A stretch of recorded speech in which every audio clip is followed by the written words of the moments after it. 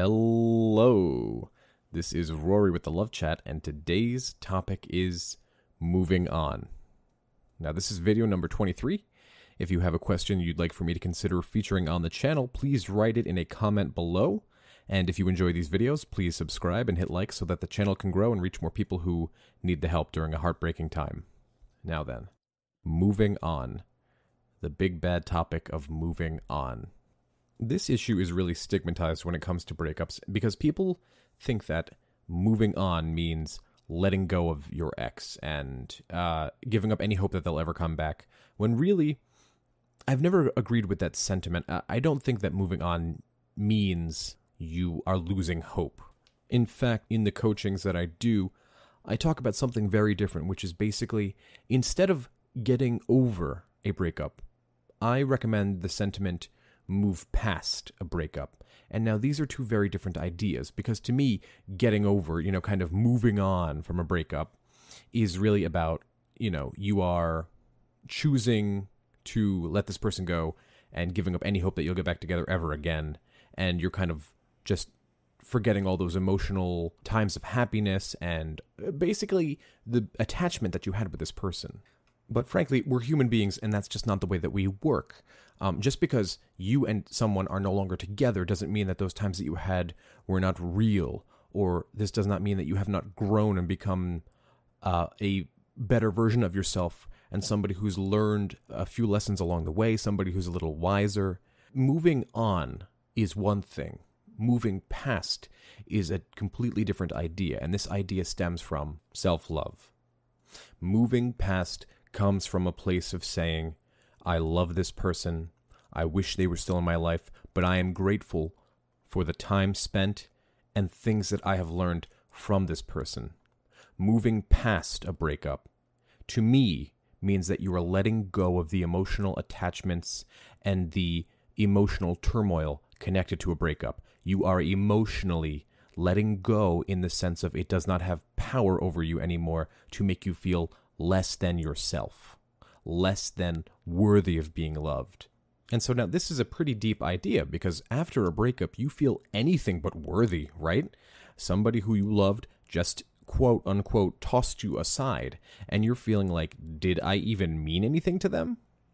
So humans want proof, we like proof, and we seek things that will prove us right. We will search out that which makes our point correct. And this phenomena is called affirmation bias. Basically, you are searching for things that affirm your belief about yourself and the story that you tell yourself. And guess what a breakup does? A breakup tells you that the person that you love and adore no longer wants you, ergo, you must mean nothing. But that's not really true. And really, as we get older and more experienced, we have to realize that your worth has nothing to do with their approval.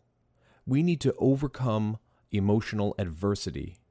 And the very first place that stems from is anxiety, okay? Nobody really stops and thinks about how much anxiety plays a role in most of your relationships. It doesn't even have to be romantic. Think about that. What aren't you happy with about yourself?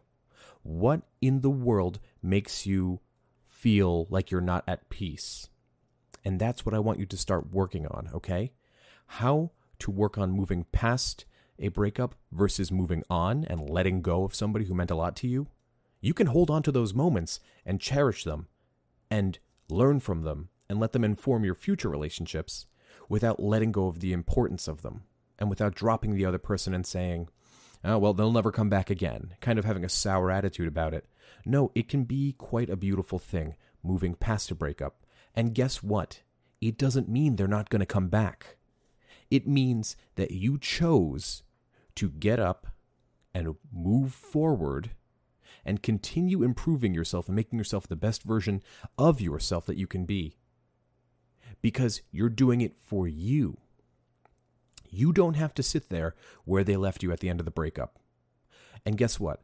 If you've got up, dusted yourself off, started working on a lot of your goals, I bet you your anxiety will be less. We need to look for the things that make us feel less than whole, less than secure. And the second we start addressing our wants and our needs, the more we will feel at peace, the less anxiety we have, the less we will throw that anxiety at our future partners, be it our ex or someone better. And this is a big thing that I want you guys to work on. This is a big thing, and it can't be ignored. Because to ignore this step is one of the worst things that you can do, because basically it means that what if your ex does come back and you haven't done this internal work? You haven't worked on your anxiety. You're still worried about them leaving again, or them cheating on you, or who was that new person you were texting? I haven't met them before. All those little things that drive a partner away because it shows them that you don't feel at peace with yourself. Or the things like, I haven't heard from my ex in 30 minutes, and I texted him. Why isn't he texting me back? Or why isn't she texting me back? Those types of things that show that we are anxious and needy, we need to get rid of that.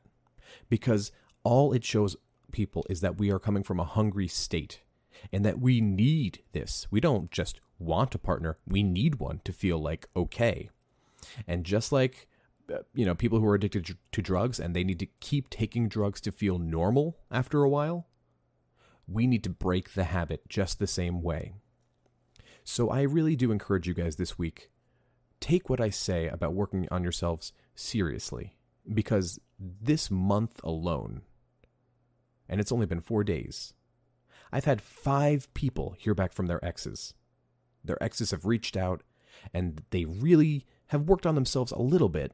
And so the ex they see a small change. Some of that desperation, some of that neediness, some of that body weight, things like that are, less. And so the ex has noticed.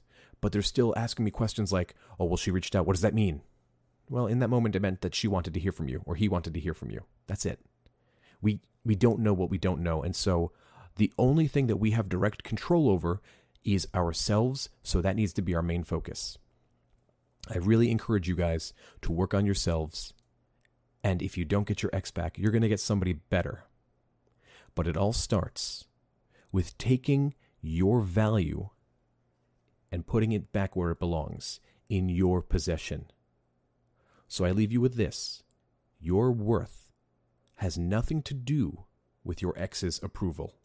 It belongs solely with you. That's all I had for today. If you found my video helpful, I'd be very grateful if you'd subscribe and hit like. Definitely leave a comment below and tell me what topics you'd like covered in the future. Also, if you'd like to do a Skype coaching or email coaching, definitely be sure to email me at thelovechat@gmail.com. Until next time.